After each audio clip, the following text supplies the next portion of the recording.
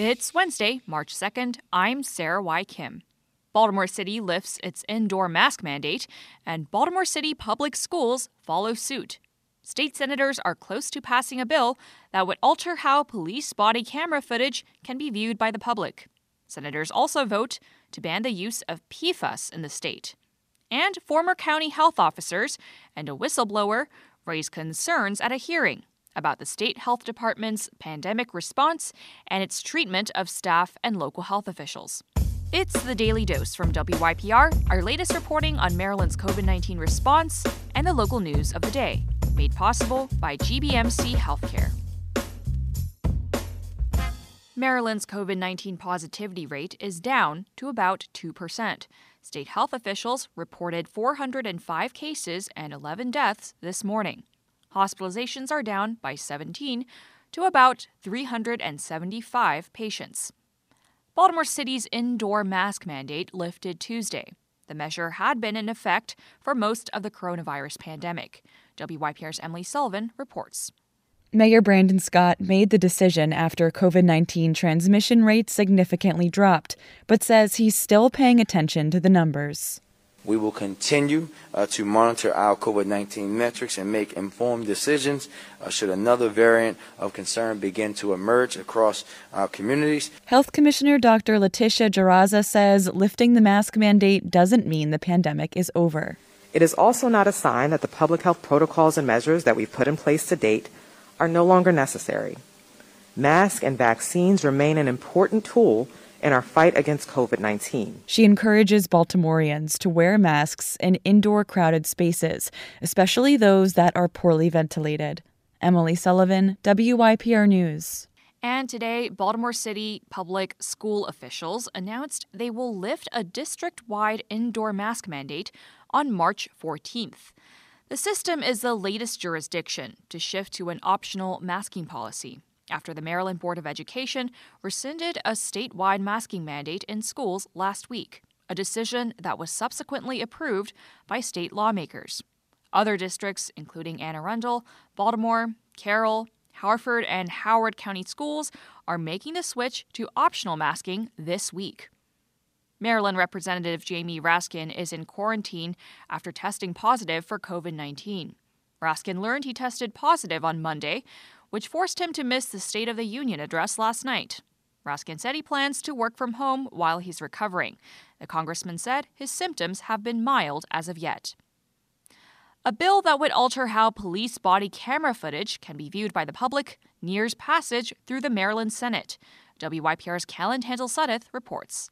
The bill, sponsored by Baltimore County Democrat Senator Charles Sidner, would prevent the public from viewing tape that depicts a victim of domestic violence, rape, or sexual assault, or depicts the death of a law enforcement officer in the line of duty. This bill passed the Senate last session, but did not make it through the House of Delegates. Under a law passed last year, all police officers in the state will be required to wear body cameras by 2025. For WYPR News, I'm Callan Hansel-Sudeth. Maryland Senate voted unanimously Tuesday to ban per- and polyfluoroalkyl substances, or PFAS, in the state. WYPR's Joel McCord has more. The bill banning the harmful substances is named for former Calvert County firefighter George Walter Taylor, who died of cancer in 2020 at the age of 46. The cancer was caused at least partially by the PFAS found in firefighting foam and the gear that he had used since he became a volunteer firefighter when he was 15. Senator Jack Bailey, a Calvert County Republican, hailed the lawmakers who worked on the bill. It's time to ensure that this dangerous chemical no longer poses such a risk to Marylanders, particularly our firefighters. Firefighters had lobbied heavily for the bill, which bans the use of PFAS in food containers, rugs, and carpets, as well as firefighting foam. A companion bill is awaiting action in the House of Delegates. I'm Joel McCord, WYPR News. An organization based out of Silver Spring is helping displaced Ukrainians. The Adventist Development and Relief Agency plans to deploy humanitarian assistance to thousands of Ukrainians trapped in the middle of the war with Russia. Folks who can help with the effort are encouraged to visit adra.org.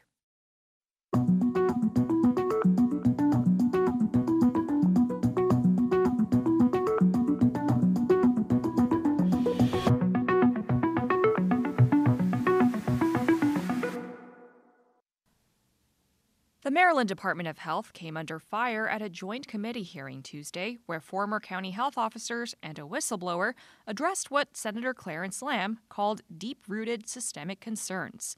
Among those concerns was the departure of 7 local health officers from their positions in the past 2 years.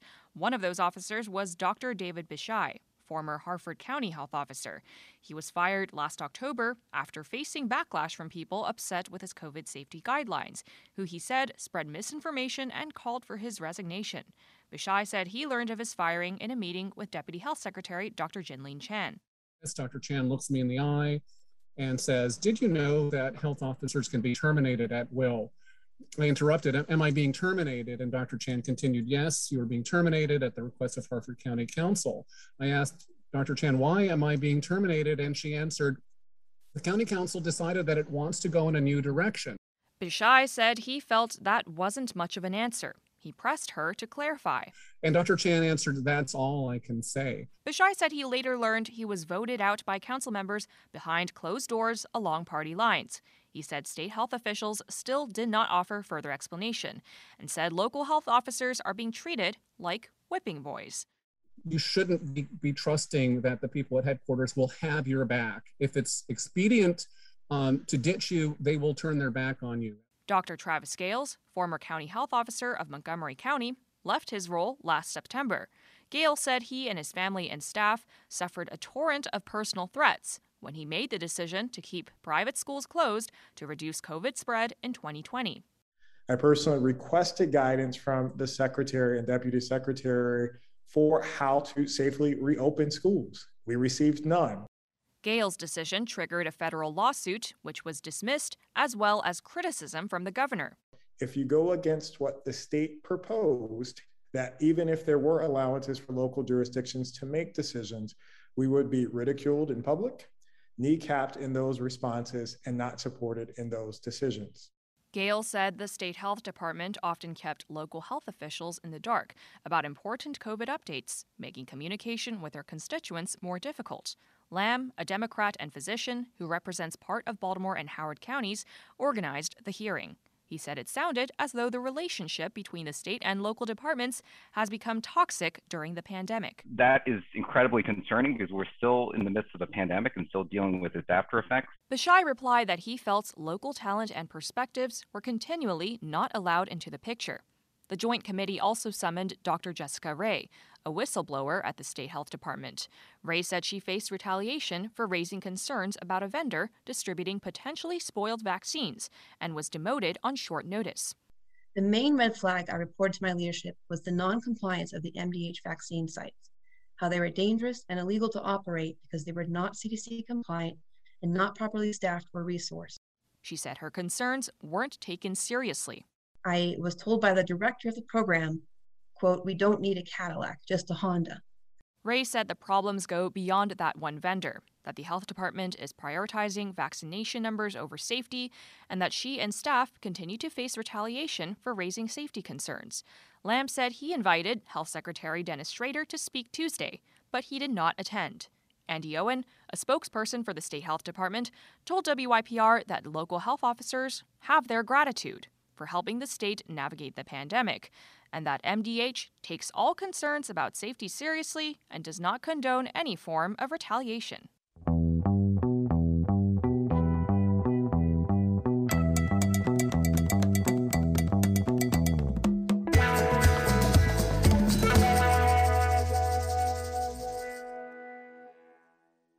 We're always happy to hear from you, and we'll be here for you again on Friday. The Daily Dose is brought to you by WYPR, made possible by GBMC Healthcare.